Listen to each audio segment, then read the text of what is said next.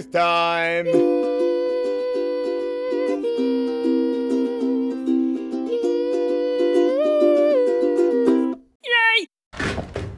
Who's this? Who's this? Oh, sorry. Beautiful. Guys, I have a promise to make. Who would like this block of chocolate? Chocolate. Ryan Tong, your hands were up first. I promise to give you this block of chocolate. I'm just going to adjust the height of this mic stand.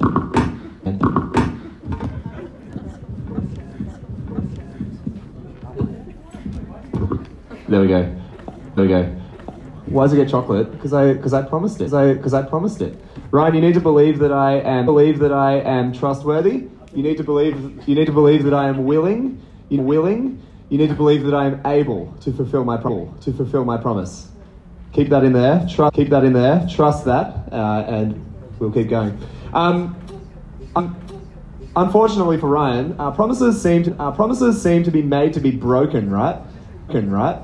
I don't know about you guys, but I'm sure that I'm not the only one in this room that has made promises and then found out that I'm either unwilling or unable to keep them. It's pretty hard to keep your word sometimes. It's pretty hard to keep a promise that you have committed. I was doing some research into the effects of broken promises, and I found some website called Mind Tools that help you in business. I don't really know, but I found this quote. Can we go to the quote from Mind Tools? There we go. Thank you. They were talking about the personal consequences of having promises broken, as well as the professional consequences of having promises broken. They're talking about how the consequences of having your trust broken and these promises not fulfilled can be deep and enduring as you go back on your promises, whether or not it's intentional. And they said the personal consequences of breaking your word can be very serious. Your professional standing will decline as more people lose their trust in you. You may come up with all manner of excuses for your behavior, which can further damage your reputation.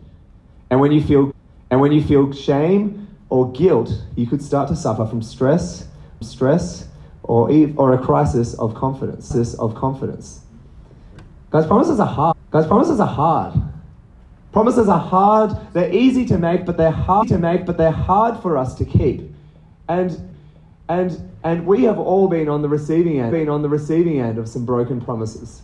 I'm sure that we've all been hurt by someone not keeping their word, by someone not doing what they say. What's our approach to promises as Christians? And as we think about broken promises in our lives, I wonder if we take that attitude and that hurt and that lack of trust, and I wonder if we take that attitude to God. Today in Galatians chapter 3, we're going to be thinking about how God is a God that makes big promises, and God is a God that keeps his promises. I'm going to pray, and we're going to see what God has to say for us today. Let's pray. Our Father, we thank you that we are saved through faith in Jesus. We thank you that, as we were reminded last week, that He redeemed us in order that the blessing given to Abraham might come to us through Christ Jesus, so that by faith we might receive the promise of the Spirit. We ask, Lord, that today you would help us hear what you have to say, that you would help us love what you have to say, that you would help us trust what you have to say. We ask this in Jesus' name. Amen. So, God is a promise-making God. That's our first point on your imaginary outline that you have in front of you today. Paul, as he's writing to this Galatian church, and he's trying to encourage them to recognize and remember that they're saved by trusting in Jesus alone. They're not saved by what they do. They're not saved by all of the times they go to church. They're not saved by all the time that they read their Bible. They're saved by trusting in Jesus. And we've heard that there's been some people who were coming along and telling them otherwise. And so as Paul's making this argument, he does what every good preacher does, and he has a sermon illustration. So, Bibles in front of you, open them up. Galatians chapter 3, verse 15 to 25. If you didn't already have them open, come on guys, that's all right. Here's what Paul says in verse 15. Can we have that on the slide, please? Thank you. It says, brothers and sisters, let me take an example from everyday life. Just as no one can set aside or add to a human covenant that has been duly established, so it is in this case. It's really hard to change something that is legally binding. It's really hard to change something that is kind of like a contract. Covenant here isn't just the name of a school, or isn't just a vague and empty promise. What we see here is we actually see this is like a will. This is like someone's last will and testament. They say, when I die, this will happen. When I die, I promise to give this to this person, and to this person, and this to this person. And when that will has been made, no matter how much fighting there is between the kids that are like going to inherit the stuff, or other people, that can't be changed. Once the will has been made, that promise is not changed. And that's kind of like what's happening here. Paul is saying that Abraham is someone who received a promise from God. Abraham, this guy who lived hundreds of years ago, who had a barren wife called Sarah, and he himself was very, very old. God said to him, I am going to give you land, I'm going to bless you, and I'm going to make you and your descendants into a great nation. God made some big and some massive promises to Abraham. And he's saying that he's given these promises, and the law that came later has not changed a thing. God makes big promises, and God doesn't change the terms of his promises. Changing the terms of the promise would be to go against the very character of God. The character of our God as a God of truth. A God who makes big promises and works to fulfill them. His word can be trusted. And so as he speaks about this, he goes back into the original Hebrew that the scriptures were written in. Oh wow. Let's have a look at the next few verses 16 to 18. The promises were spoken to Abraham and to his seed. Scripture does not say and two seeds, meaning many people, but and to your seed, meaning one person who is Christ. What I mean is this: the law introduced 430 years later does not set aside the covenant previously established by God, and thus do away with the promise. For if the inheritance depends on the law, then it no longer depends on the promise of God. But God in His grace gave it to Abraham through a promise. Now, if you're like me and you're a little confused, let's slow it down. So we say at the start, God made promises to Abraham and to his seed. It wasn't his like little basil plant that he got from Woolies. It was to one of his descendants. This is God saying to Abraham, you and one of your kids will be these people that I'll make these promises to. you will have a great nation, and you will be ultimately blessed through one of your kids. And so he's making this argument with saying it's one seed and not many seeds, to show us that this promise is waiting for one seed to come. That the Jewish people are waiting for one person to show up. They're waiting for one person to fulfill all of the promises. And that person is Jesus. What a joy. And this is the promise. This is the promise that God has made. He said, I will give you land. He said, I will give you land, I will give you blessing, and I will make you into a great nation. The whole world will be blessed through you. If you've had me in scripture, you might have seen that we've written that on the board as blob. So it was like blessing, land, offspring, blessing. If you ever want to remember the promises to Abraham, that's how you do it. Abraham, you will be blessed. You will receive land. You will have a great nation. So you'll have offspring. And through them, you will bless the world. That's the kind of promises of God and at junior high earlier last year, we heard a junior high person say a sentence I'd never thought I would hear before, which is, Dear God, thank you for the blob. Thank you for the promises that have been given to Abraham. And so when God makes these promises, do we trust him? Did the people of God back then trust him? Do we trust him now? Ryan, come grab the chocolate. Or just catch it. Ooh. Great catch. Sorry, actually throwing it to you defeats the whole purpose of the illustration. But Ryan didn't need to do anything to receive that chocolate. All Ryan needed to do.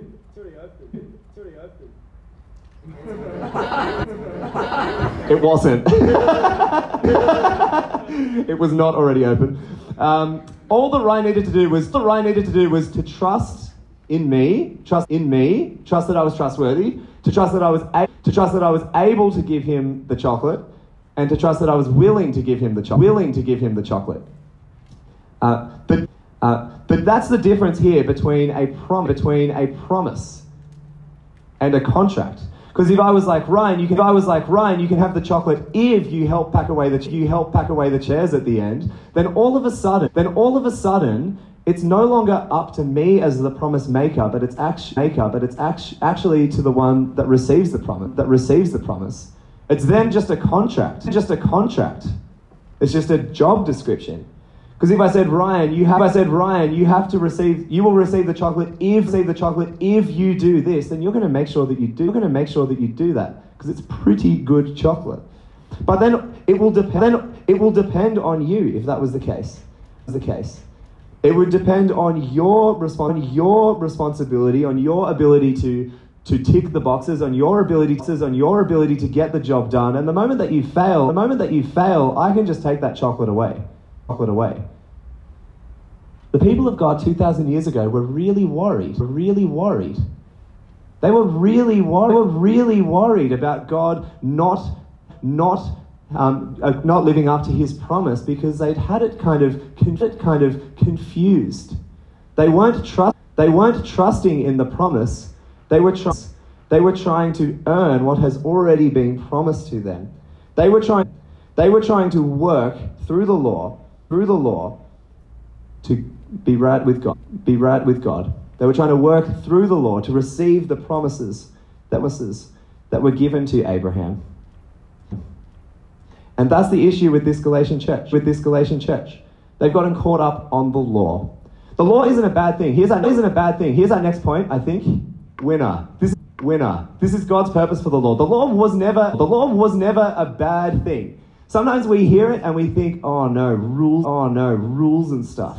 Or like we're saved by faith, so therefore rules are bad and shouldn't be a thing. But God wouldn't have given the law if it was never a good thing. God gave us the law, as a good thing. And so the question is, why? This is a great question, and we see Paul ask this in verse 16. And we're gonna read from verse 17. It's on the board. What I mean is this: the law introduced 430 years later. That is 430 years after Abraham, because that was Moses. He was like the next big dog in the faith. The law introduced 430 years later does not set aside the covenant previously established by God, and thus do away with the promise. So the law isn't here. The law didn't come to replace the promises of God.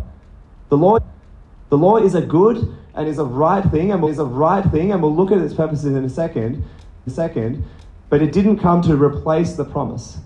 The law was given to people that had already received, and already trusted in the promise. And so this passage then gives two reasons for why we have the law, for why the Jewish people 2,000 years ago were trusting in the law, and why it's a law that we don't need to necessarily follow now, because Jesus has come to fulfill it. But here were the two reasons that were given back then, as outlined in Galatians. One, the law was added for sin, and two, the law was always going to be temporary. One, the law was added for sin. Two, the law was going to be temporary. Here's what Paul says in verse 19. Oh, already there, winner. Why then was the law given at all? It was added because of transgressions until the seed to whom the promise referred to had come. The law was given through angels and entrusted to a mediator. A mediator, however, implies there is more party, but more than one party, but God is one. Do you see that at the start there? The law was given because of transgressions. See, people suck. This is one thing you need to know about the world. People suck, and number two thing that you need to know about the world is that people struggle to see that they suck. And so when God gave the law, He actually gave everyone a kind of like a line. He gave everyone a boundary with which to live their life, and so then people like me can see every single time they step over that boundary. The law was there to show not like how to be saved, but to show that we actually are in need of saving in the first place. The law was there to show that I actually had done the wrong thing, and to show that I actually needed to trust in God. Because even though we might sin a little, or we might sin a lot, even though we might do some of the right thing, some of the wrong thing, every single one of us is someone who is sinful before God. Every single one of us is someone who has crossed that line, who has said, "Screw you, God, I'm in charge." And that's what the law showed. One of the kids at morning church last week described sin as a scribble all over our heart. And I think that's a profoundly helpful thing for us to think about. That sin is actually where we turn our hearts not to where they're meant to our Creator, but we turn them inside to ourselves, where we look at ourselves and not our God. Our hearts are directed inwards at ourselves rather than upwards towards God. I've been reading a book by a guy called Tim Keller, who is a super smart Christian man, and he in his book about Galatians, which I've been reading, he says this. He says, "The law did not come to tell us about our salvation, that is how we be saved, but about sin. Its main purpose is to show us our problem, that we are lawbreakers. and to prove to us that we cannot be the solution, since we are unable to be perfect law keepers. We are lawbreakers, and we cannot be law keepers. That's why we have sin. Sin is like this giant magnifying glass showing us that we are broken, that we need help, that we so often don't do a good job at loving God, and so often don't do a good job at loving others. Part of the law is that there are consequences to ignoring and to rejecting the law. And that's why we need to be saved.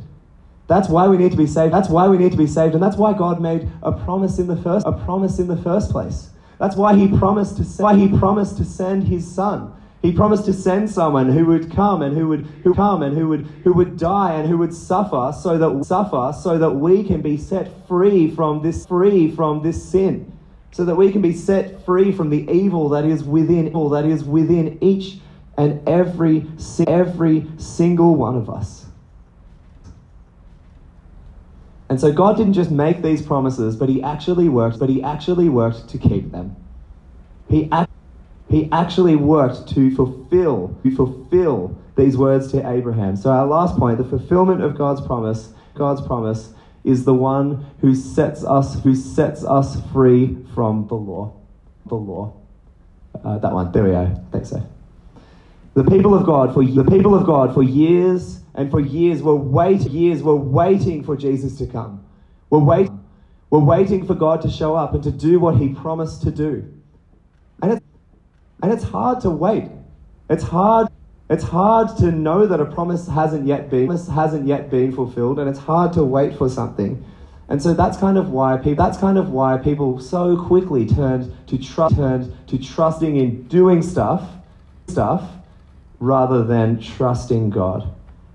I heard this story the other day of a Jewish man in the 21st century in America who really wanted to meet God. He was like, okay, I'm definitely going to meet God. I'm going to do all the right stuff. And so he did all the rituals, he followed all the food laws, he didn't go out of his home on a Saturday. He just did every kind of thing that he needed to do. And then there was finally the Day of Atonement, this festival called Yom Kippur, where it said that once a year that Jewish people can have their sins forgiven, and they can go and meet God, and they can go and be right with God. And so he did it, and he went to this ritual, and then the rabbi said, actually, you can't do that because your shoes are made of leather. This man was heartbroken. This man was devastated. This man just wanted to know God, and he was told that actually the way to know God is by doing stuff rather than accepting the promise, and rather than trusting him. And so as to people that were trusting in anything else, people like this Jewish man and people like us, that Jesus has come. Here we are in verse 19. The law was given because of transgressions until the seed to whom the promise referred had come. The law was given because of transgressions until Jesus shows up. The last image that Paul uses in his argument about this law is to say that we're not under the law, but grace is because of the law is like a babysitter. The law is a guardian who is temporary, who is not our real parent, who is not going to be around forever. The law was this harsh kind of babysitter. I asked a bunch of people this week, or last week actually, about bad babysitting stories they had. There was quite a lot that involved poo and vomit. Will Jansen, you might remember him. He led year 12. He led year 12 last year. He said one time he knew this babysitter was coming. He didn't like, so he just vomited. So then the babysitter did not show up. Anyway, my friend Laura told me of her brother who babysat her daughter Marty. Marty is 2 and is very cute. Laura and her husband went out for dinner or for lunch or something, and came back to find Marty just absolutely distraught. Like we're saying, she's crying, she's wailing, she's not doing anything, and as she's trying to talk with David, her brother, to try and work out what the problem was, she realized that he forgot that children need food. So he didn't actually feed her. He didn't actually do what she needed. He didn't actually care for her. And so Marty couldn't really articulate it, but was just waiting for her parents to come home.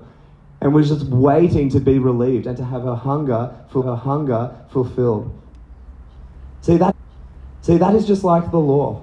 The law cannot give us sustenance. The law cannot save us. The law was always going to be a temporary thing, waiting for God to do something about it. And indeed he did. Indeed he did, because Jesus has come. The seed to which the promise was made has come, and it has been fulfilled, and God has worked through the death and the resurrection of Jesus to bring every single one of us who trust in him to God. Our God is a big promise-making God. Our God is a big promise-keeping God. Is this the God that you trust in? Do you think that God is trustworthy, that he's both willing and able to keep his promises? Because truly he is. I combed through Galatians, and I'm going to close just with some of the promises that we actually have in Jesus. This is what the book of Galatians says, that for all the people who trust in Jesus, this is theirs. Jesus gave himself to rescue us from this current evil age. In Jesus we are justified. In Jesus we are given a new life with Christ Jesus living in us. In Jesus we are made children of Abraham. We are blessed by God. We receive the promise of the Spirit. We are no longer under the law. We are children of God. We are one in Christ Jesus. With one another. We are heirs according to the promises of God. We are adopted as God's children. We have the Spirit in our hearts. We are known by God. We are children by God. We are children of freedom. We are set free for freedom, and we are freed to serve one another. We've crucified the flesh, and we will reap a harvest. These are the promises that God has for you, and this is just for you. And this is just in one book of the Bible. These are the promises that God has for you. Do you believe him? Do you trust him? Trust him. Because he truly is trustworthy. I'm going to pray. Our mighty Heavenly Father, we thank you for the promises that you have given us. We thank you for the ways that you have given us life. That you have saved us. We thank you for the promises that you made to Abraham and to his seed.